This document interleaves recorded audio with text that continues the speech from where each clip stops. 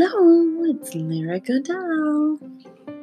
So I thought I'd give this podcast thing a whirl. I am super excited. I am 23, just got married a few months ago. So I officially got that stepmom title. Woot woot. I thought this would be really fun to take you along my journey from what I'm learning between parenting, co-parenting, and babysitting. My husband and I do not have any of our own kids. Well, he's got a kid, but we don't have an ours kid just yet. It's just his daughter, my stepdaughter, who I love as my own. She's 9. I also babysit a 2-year-old, so I thought it would be super fun to just kind of walk you through my life, get you some popcorn, step right on up to the next episode of Lyric's Life.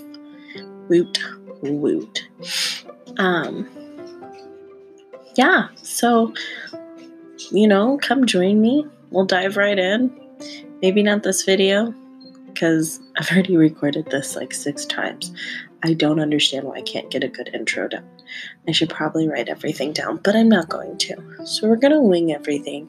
So that'll be super fun. Or a train wreck. We're going to find out. If it becomes a train wreck, I will start writing a script. But until then, woot woot, we're going to YOLO.